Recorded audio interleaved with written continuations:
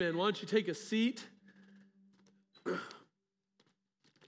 And happy Thanksgiving to you all. I was proud on social media to see some of you rebel against the status quo and post pictures of your ribeyes instead of your turkey.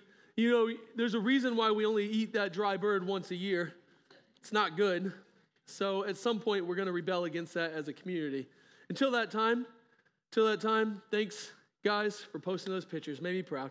Hey, Thanksgiving has a funny way of bringing out gratefulness in all of us, doesn't it? We sit around the table and we hopefully tell one another about how grateful we are for the things that we've done in one another's lives. Now, if you've been at this game for any amount of time, you know that whenever you ask what you're grateful for, in that moment, you're not supposed to talk about yourself.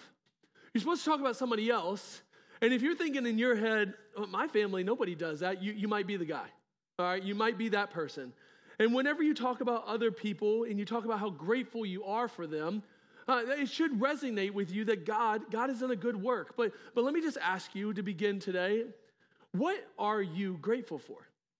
That should be what you ponder. And as you think about that, as you reflect on that, are you grateful for things that are selfish or selfless? That should be the honest question you ask yourself. Is when you think about your gratefulness, does your attention turn directly to you, or do you think about the things around you? If you have a Bible, grab that and meet me over in Luke chapter 12 today. We're going to explore a topic that nobody likes to talk about, and that topic is greed. Greed. We don't talk about it because, well, it's the invisible sin, according to Jesus, that we only see in 2-year-olds. I mean, my 2-year-old or my 1.5-year-old son, Keller, it's pretty obvious when friends come over that he's a greedy kid. He doesn't want anybody to play with his toys. You grab his toys, he's going to punch you, kick you, and bite you. That's obvious, but what's less obvious is when you're greedy or when I'm greedy. I don't know a single person on the planet that would confess that they're greedy, and yet it's the only sin you're going to see that Jesus point blank says to be on guard over. He doesn't say to be on guard over greed because it's somehow more destructive than every other sin in the Bible, because it's not, but it's more deceptive than every other sin in the Bible. Think about it. Whenever somebody has an affair, you don't have to explain to them that what they did was wrong. They know it's wrong, and they know that it has devastating consequences to their lives, but whenever somebody saves at the expense of being generous, it seems to be a little more deceptive. Greed is like the counterfeit $100 bill.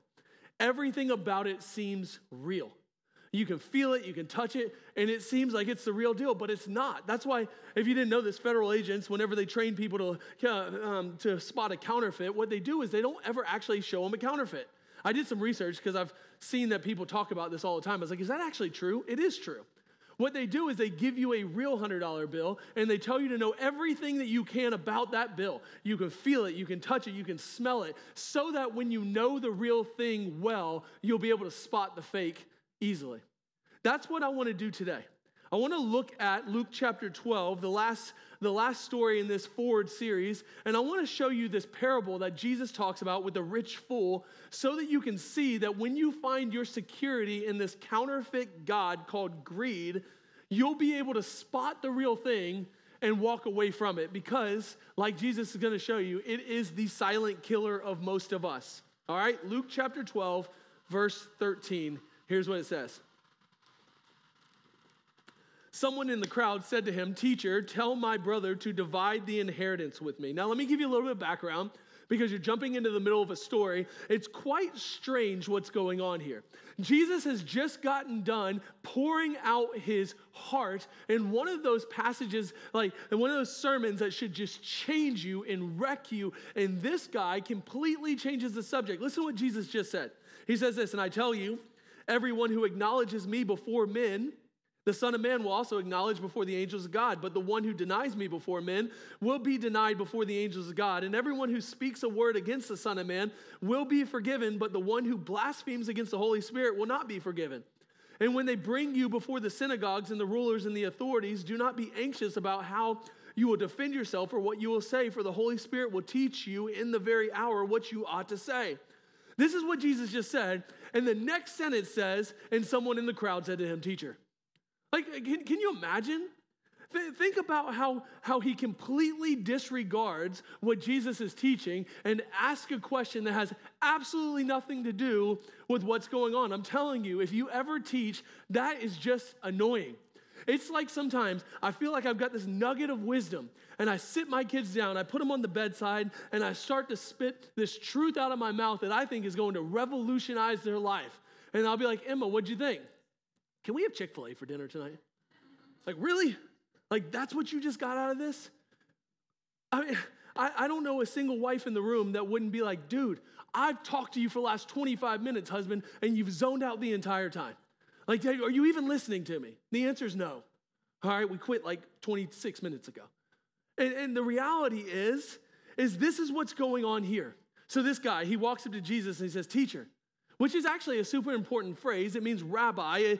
He's giving him spiritual authority to speak on the matter, and he tells him, teacher, tell my brother to divide the inheritance. You see, scholars would tell you that back in this day, this was a very common issue. The older brother would take the inheritance, okay, and he was notorious for manipulating the younger brother and taking more than his fair share. You see, in Deuteronomy chapter 21, the Bible says that the older brother was supposed to get double the portion of the younger brother, and if the younger brother got any kind of discrepancy out of this, he was supposed to go to the rabbi or the teacher, and the teacher was supposed to handle it. But listen to what Jesus says. Jesus says to him in verse 14, but he said to him, man, who has made me judge or arbiter over you? He's like, I didn't come here to settle your arbitrary disputes. Now, this isn't the point, but I want you to hear me say this. You can learn a lot about how to handle conflict and conflict resolution by what Jesus does right here. See, here's what he does. Jesus avoids getting caught up in earthly or arbitrary disputes or conflicts so that he can speak to the bigger things of life. See, a lot of us lose the ability to speak into one another's lives because we have to have an opinion on just about everything. Like we're constantly burning down unnecessary bridges because we don't know how not to speak in those moments. Maybe one of my favorite proverbs is this: even a fool sounds smart when he doesn't open his mouth. So Jesus, he's looking at the much larger mission ahead of him, and he's sitting here saying, I didn't come to settle your disputes. I came to build an entirely different kind of kingdom. So watch what Jesus masterfully does, though. Now, this is huge. Jesus takes the surface level issue going on, which is this dispute over an inheritance, and he digs a little deeper to a heart level issue. Because he's trying to show you that what's really going on here is that there's a greed issue on both the older brother, who is the one who is actually taking the inheritance and being manipulative. But if you notice, he never actually addresses the older brother. He addresses the younger brother, and he says this. He says there's a destructive force that is so seductive that you don't even see it, and it's this idea of greed. So this is where Jesus goes. Check out verse 15. And he said to them, take care and be on guard against all covetousness, for one's life does not consist in the abundance of possessions. What you're going to see is that what's really fascinating is what Jesus actually addresses. Now, you got to pay attention to this. See, it seems that Jesus is saying, your real problem is not your inheritance. Your real problem is what's going on in your heart. It's deeper, okay? He's showing you that the things that are going on in the surface of your life aren't really what's going on in your life. The heart motive is what we tend to be blinded to. And that's why Jesus says to stand on guard against it. Like I told you, it's the only place in all the scriptures that Jesus tells you to be on guard against a certain type of sin. He's saying that you need to be ready to do battle against the deeper things. It'd be like this. Imagine if I walked off the stage and I grabbed the mic stand and I went up to Dustin like this, like I was going to hit him with it. Guess what he would do? He'd put his hands up. He would be on guard. He'd be ready. Okay, Jesus is saying when it comes to greed in your life, be on guard. Don't be caught off guard against it. Like I told you earlier, this is the only place in the Bible that Jesus says this, and he talks about covetousness. Now, that word in Greek, here's what it means. It means something like lusting after more than your fair share.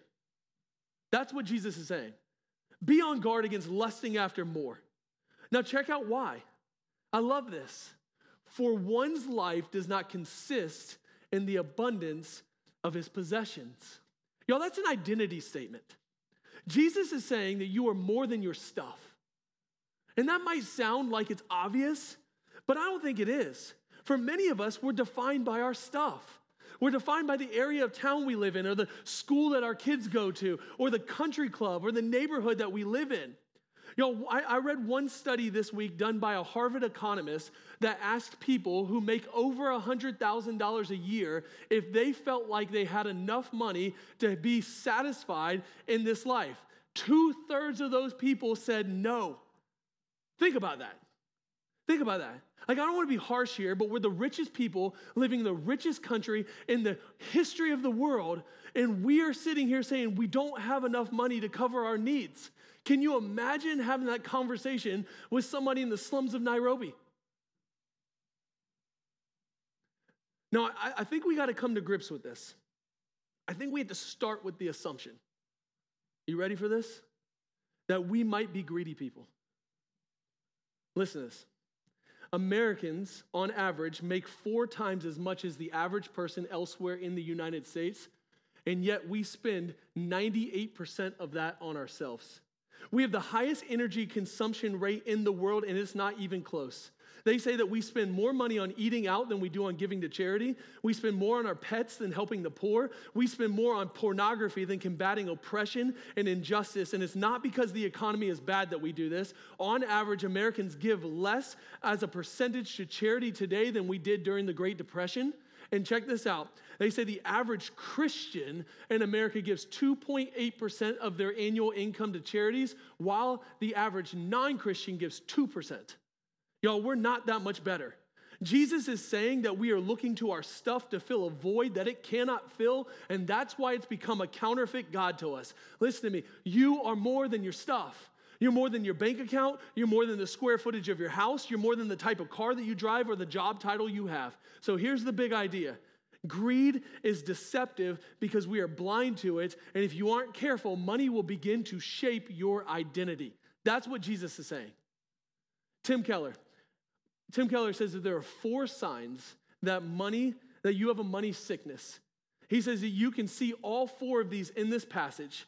Keller says that these will help you diagnose whether or not you have a greed issue. So here they are. Number 1, bigger consumption. Bigger consumption.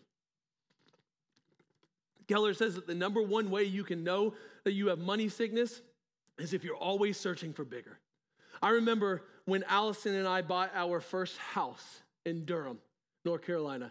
Y'all, it was this tiny little ranch house, and we were so proud. We were so proud. It wasn't big, but it was ours. Like, I felt like we had arrived. I loved it. And then we moved to Alpharetta, and we bought a house that was double the size, and I couldn't even imagine. Some of you know the house that I grew up in, or the family I grew up in. It was the biggest house I've ever lived in my entire life. And I was like, what? God, you have provided so much. Until I went to your house.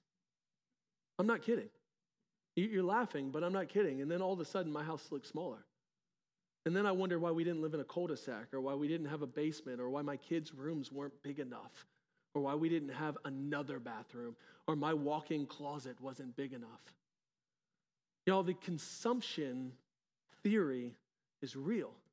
See, the problem wasn't my house. The problem is my eyes. It's all relative whenever I'm comparing myself to what you have. So Jesus, listen what he says. He tells him a story, verse 16, and he told him a parable. He says this, the land of a rich man is produced plentifully. Let's stop here and let me tell you a couple things that you should know. First is, the land is producing plentifully. So that should tell you right off the bat, he's got a lot. Like, this man is rich. But notice this, Jesus never says that this guy did anything wrong. I think that's a fascinating point. It seems as if he's a farmer that has worked really hard. And it seems as if through his honest, hard-working abilities that God has bountifully blessed him. Like, God is continuing to give him. And by the way, when you look back at Jesus' day, they didn't have 401ks and they didn't have mutual funds. They had produce and they had land, and the abundance of their wealth was shown by their property, and how you acquired more and more showed you that you were a wealthy person. Verse 17, so he thought to himself, what should I do? for I have nowhere to store my crops. And he said, I'll do this. I'll tear down my barns and I'll build larger ones. And there I will store my grains and my goods. Have you ever thought that way? Let's be honest. Did you realize that we are the only people in the world that run out of clothes hangers?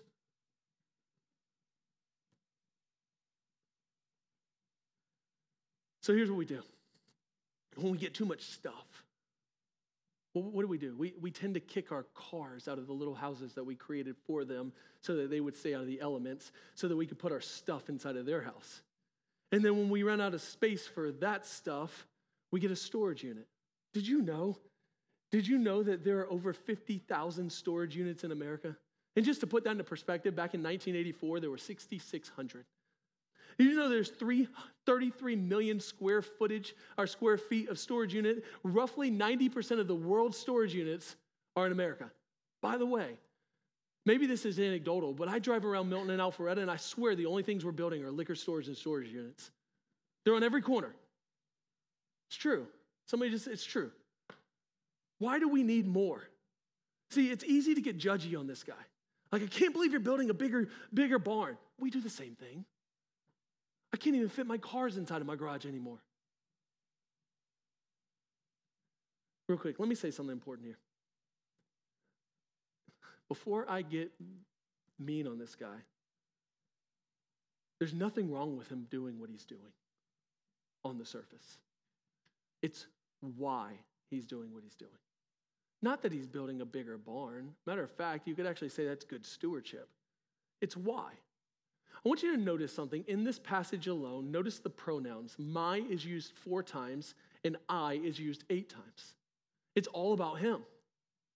It's what he wants. It's bigger, better, stronger for him. The reason that he's building bigger is because he's looking to his stuff to validate him. I'm going to show you that in a second, but look at number 2 really quickly. Keller said the number 2 thing is worry. Not just bigger consumption, but it's worry. Actually, verses 22 through 34 address this. The underlying issue that Jesus is addressing here is worry. He wants you to see that God is going to provide everything that you need, so stop worrying. Because that's what we do, isn't it? What are we going to eat?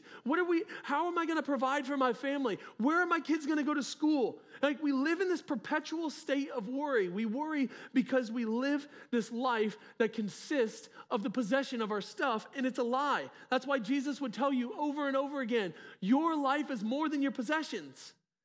Keller says that people that worry all the time about their stuff are the people who are actually controlled by their stuff. He says that people who are always looking to what they have tend to be the people that are the most insecure about what they don't have. Again, you see it in verse 19. Look what he says. The guy says, and I'll say to my soul. He's talking to himself. You notice that? Soul, you've got ample good laid up. So why don't you relax, eat, drink, and be merry? I mean, he's trying to convince himself. If you really read into it, he's trying to convince himself that what he's doing is okay because he knows that it's not. We do the same exact thing. We justify our sins all the time. Man, it's not that bad. Like when you watch that on the computer, it's not like I'm having an affair. Right? It's Black Friday. You know how much money I saved? I have this conversation in my house all the time. You didn't save any money. You spent a lot of money. No, you don't understand how the math works. No, I do. We're justifying it, right? This is what we do all the time. Soul, you got enough. Why are you worried? This man had been given so much from God, and yet he's worried about controlling his future. The big idea here is that he needed to build something bigger to secure his own future. Here's what I don't understand. I don't understand how he looks at the produce or the abundance of what God has given him, and he so quickly forgets that the God who provided is going to continue to provide. Sometimes I'm like, do you not get it? Do you not get that God has given you everything that you need? Everything. Like if you would just tell yourself stories and remind yourself of all the blessings and the faithfulness of God in your past, guess what that would do to your future? It'd help you to stop worrying about it. I think God is sitting there saying, bro, why are you being so foolish? I've given you everything. Like your land and your produce and the abundance that you have, it came from me. So why are you so worried about your future? What about you?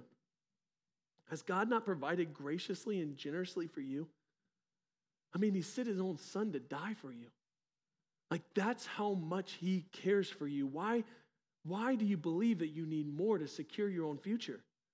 Here's what he says: stop worrying. I read a book last year that is probably one of my favorite books I've read in a long time. It's called 4,000 Weeks. It's the average span of life that most human beings live.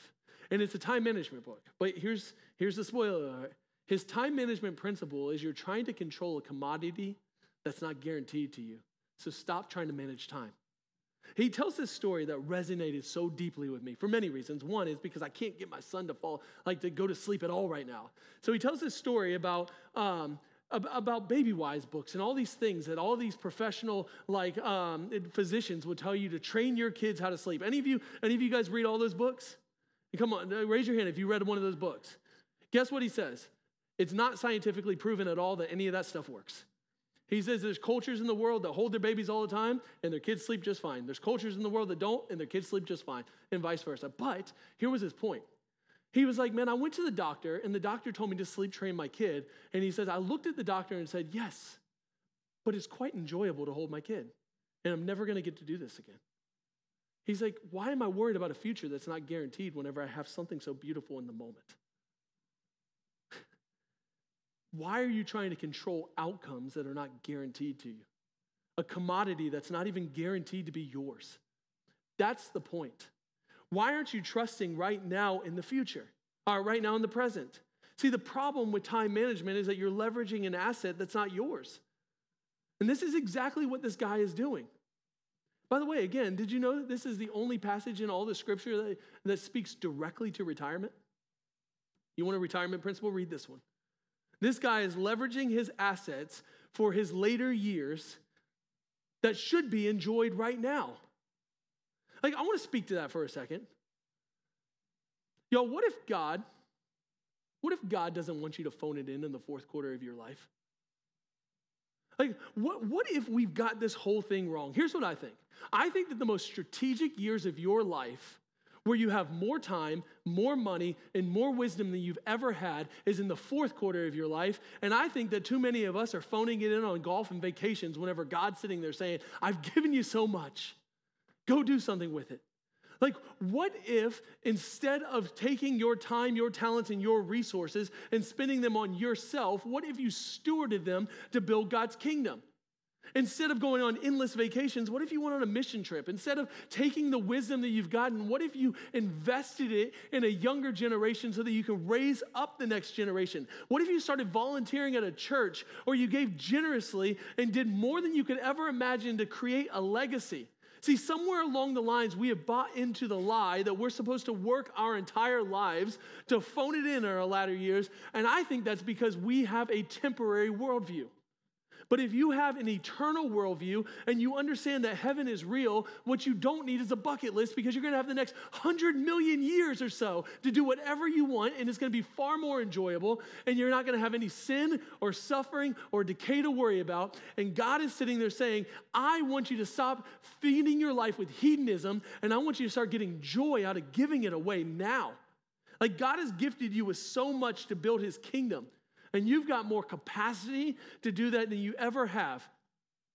And instead, like this guy, we tend to want to spend it on ourselves. Now, ironically, when the Bible wants to stress foolishness, it tends to stress it in these same exact categories: relax, eat, drink, and be merry. Think about Solomon in the book of Ecclesiastes. Hey, life is meaningless.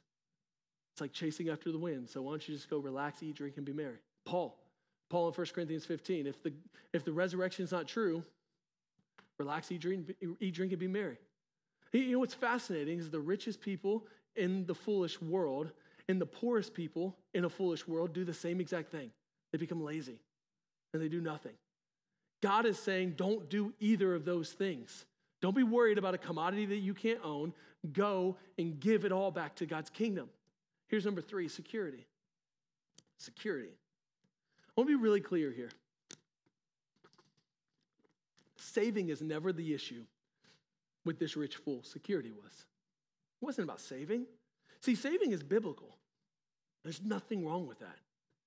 But excessive stockpiling at the expense of being generous to others to try to control your future is not only foolish, it's unbiblical. God has called us to do something different. See, he built more, bigger, and stuff because he's looking to his stuff for security. That's why he says, I'm going to say to my soul, you have ample good laid up. It's a security proposition. So eat, drink, and be merry. Notice that for many years. That's the key. He's saying that his stockpile is to take care of his future. But listen to what God says to him. Verse 20. But God said to him, fool, this night your soul is required of you. And the things you have prepared, whose will they be?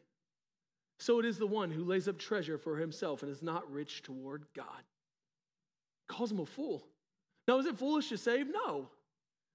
But is it foolish to assume that you have a future that isn't guaranteed? Yes.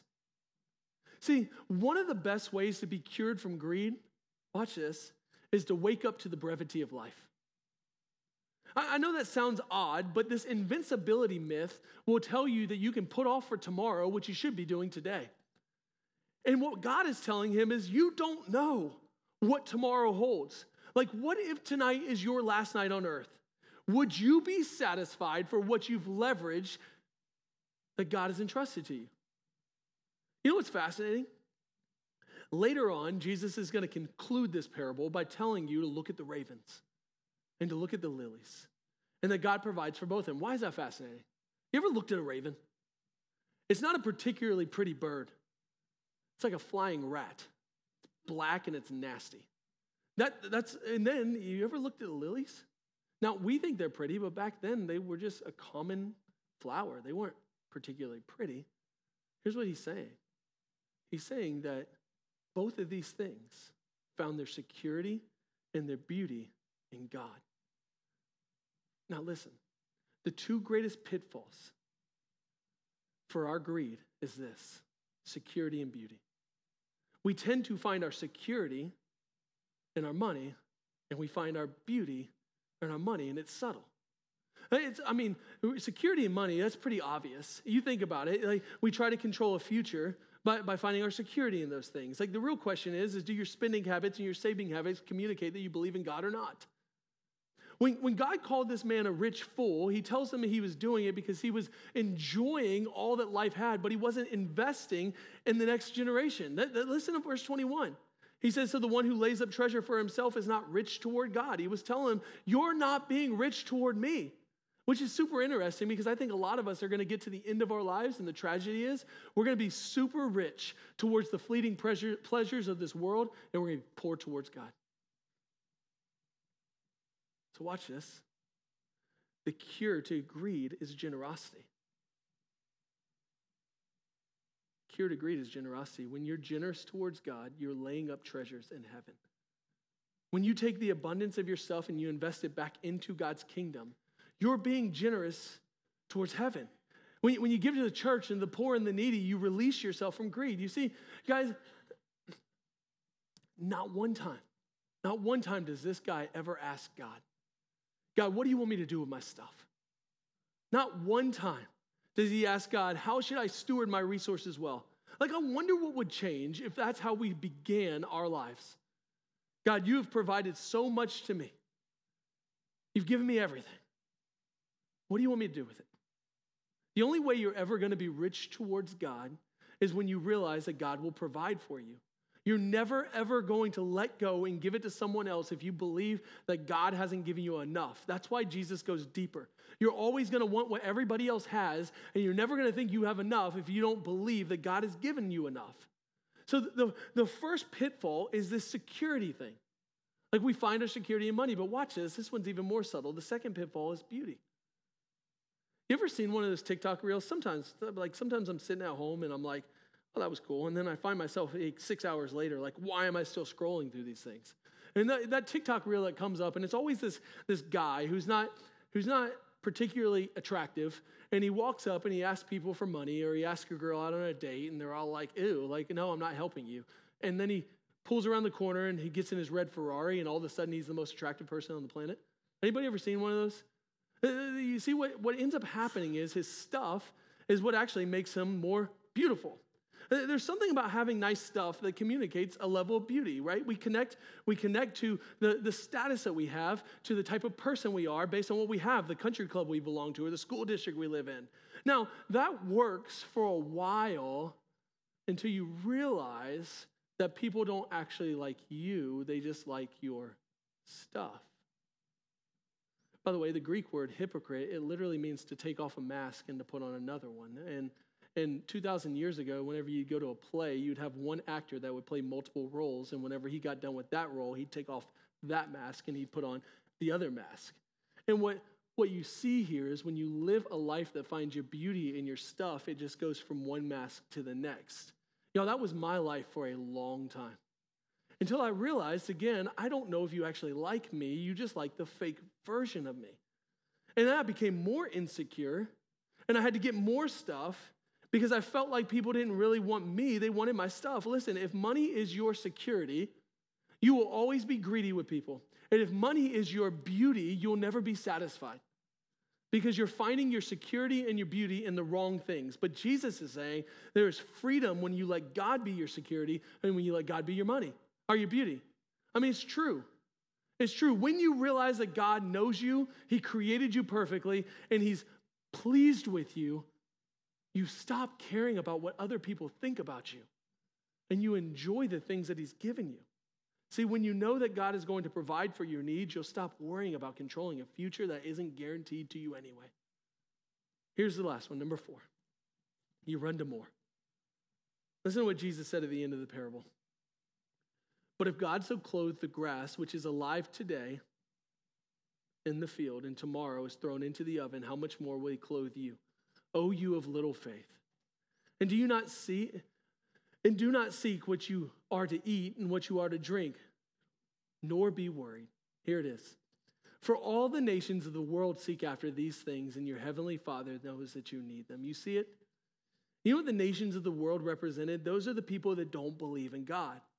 What's he saying? Oh, you of little faith, you're acting just like people that don't believe in me. Watch this. Always needing more is the byproduct of faithlessness. So here it is. If you want to stop being greedy, you need to lean into your relationship with Jesus. That's why this is so subtle. You don't have a money problem. You tend to have a faith problem. You see, that's why Jesus doesn't address the man's inheritance. He addresses the man's heart. Because greed and covetousness aren't about money. They're about our hearts. Think about it. You only covet what somebody else has when you don't think you have enough. And you only save without being generous when you don't believe that God is enough. But you can't outgive God. Verse 22. And he said to the disciples, therefore I tell you, do not be anxious about your life or what you'll eat, nor your body or what you'll put on. For life is more than food and the body is more than clothing. He's saying God's going to give you all these things. He gave the rich man his stuff. He gave the ravens their food. He gave the lilies their beauty. Don't you think that he's going to give you everything that you need? I find it fascinating that Jesus calls this guy a rich fool because he's not rich toward God. He's rich toward himself. And God is telling you, that's just foolish. That's just foolish. You can't take any of it with you anyway. Listen, true wealth is not the accumulation of stuff. True wealth is finding your security in God. So that's why he says, for life does not consist in the abundance of possessions. You're so much more than your stuff. Here's the key principle I want to leave you with. Greed is stealing so many of your hearts from God because you're holding on to something without trusting him. Like you'll never overcome it until you confess it. And when you're rich towards God, it will free your hearts from the most seductive secret killer out there. Earl Ellis, he's quoting on this passage. Listen to what he says. He thought he was the owner, but he found that he was being owned. He thought he was in control, but he didn't have any control. This is what Jesus is saying. So here's the answer. You ready? Verse 32. It's so simple. Fear not, little flock. Interesting. Jesus ties the idea of greed to fear. I mean, that makes a ton of sense, doesn't it? Like you control what you fear the most. Like for instance, I am deathly afraid of heights, so I don't go anywhere near Fierce Wheels. I don't go anywhere near gondolas. I don't go anywhere near ski lifts. Like if you want to go skiing, have fun. I'm not going. Jesus is saying the way that you overcome greed is not by controlling your circumstances, but by fear not. It's the opposite of fear is security. Why? For it is your Father's good pleasure to give you the kingdom. See it? That's a security statement. Listen. Fear not, because it's your Father's good pleasure to give you the kingdom. You see what he's saying? He's going to give you everything. When Jesus died on the cross and overcame the grave, he secured an invitation to sonship. Think about that. Jesus turned your criminal trial into an adoption ceremony. And one day you're going to stand before him because he stood before him and he became your substitute. And what you're going to hear is, well done. Well done. You're a part of the family. And because you're a part of the family, you're going to have joy in his kingdom. And that means that you will inherit the earth and everything in it. You see what he's telling the younger brother? He's telling him, stop being worried about an earthly inheritance. I've got one so much better and bigger for you than that. Like, can you imagine? One day, Jesus is going to come down to this earth and he's going to make all the sad things become untrue. He's going to give you a resurrected body and you're going to live on this earth for all of eternity. You're going to experience everything that this world has to offer without sin or suffering or corruption or pain anymore, and everything in this world will be yours. You're going to be completely comfortable, fully known, and fully accepted, and fully loved. And here's what Jesus is saying. Why are you still worried about temporary things? Like I told you a couple weeks ago, Jim Elliott, he is no fool who gives up what he cannot keep to gain what he cannot lose. You're going to gain the entire kingdom. So why are you hoarding your stuff, is what Jesus is saying. Or to say it more bluntly, you fool. There's so much more out there. Leverage it to build God's kingdom. Let me speak really quickly directly to men. Men, I think that God has called you to cultivate and to build and to protect. And for somewhere along the lines, the church has just told you, they've leaned in this thing of passivity to do nothing, but that's not what God did. When he took Adam, what did he say? Here's the raw materials of the earth, go build it. When Jesus left the disciples, what did he say? Hey, I want you to go build God's kingdom. Like, you have a significant responsibility. And I think that all the possessions you have right now are the raw materials that Jesus is looking at you and he's saying, go build something beautiful. Go build something amazing. Go build my kingdom. Stop investing in temporary and start leveraging for the eternal. That's why Jesus ends by saying, sell your possessions. Now keep in mind, in that day, their possessions weren't their savings account. He's not telling them to go take out of your savings. No, this was their net worth. Dig into what you have. Go sell your possessions and give to the needy. Provide for yourself money bags that do not grow old, with treasures in heaven that do not fail, where no thief approaches and moth does not destroy. Because where your treasure is, there your heart will be also. So where is your treasure ultimately located? That's the question. Do you have an eternal perspective or a temporary perspective? Because here's the deal. If all this life is all that there is, then go eat, drink, and be merry. But if there's more than just right now, then go build God's kingdom. I think the world is waiting on you. Y'all, this greed thing, you got to guard your hearts against it. It's seductive. It's silent. And Jesus is telling you that it is one of your greatest enemies that will keep you from building his kingdom. And I'm just telling you, I don't think Satan really cares so much about what you believe as long as you do nothing with it. He's like, hey, that's good. God got you. But why don't you just hang out and take care of yourself? Just pray a prayer and go to heaven one day. You know what that does? That takes care of you while your neighbors in this world are still suffering and dying and going to a Christless eternity. My friends, that is an invitation Jesus is giving you to the best decision you can ever make, is to go from this to this. You are so much more than your stuff. And when Jesus called you to be a part of his family, that adoption came with a job description. And that job description is, take what I've given you and steward it to build my kingdom. And as you do, I will fill you with abundant joy that will give you wealth beyond anything this world can provide. Don't believe the lie that you are the sum total of the accumulation of your stuff. Because listen to me, one day you're going to end up in the same place that everybody in this world is, standing before God, answering the question, what did you do with my son? You're not going to have all your stuff. So what if you leveraged your life to build his kingdom and not yours? That's the invitation. Father, thank you for your word.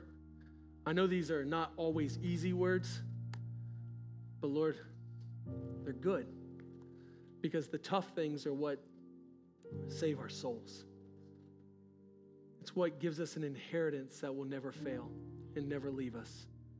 Father, would you give us the courage, the hope, and the faith to follow you? I pray in the name of Jesus. Amen.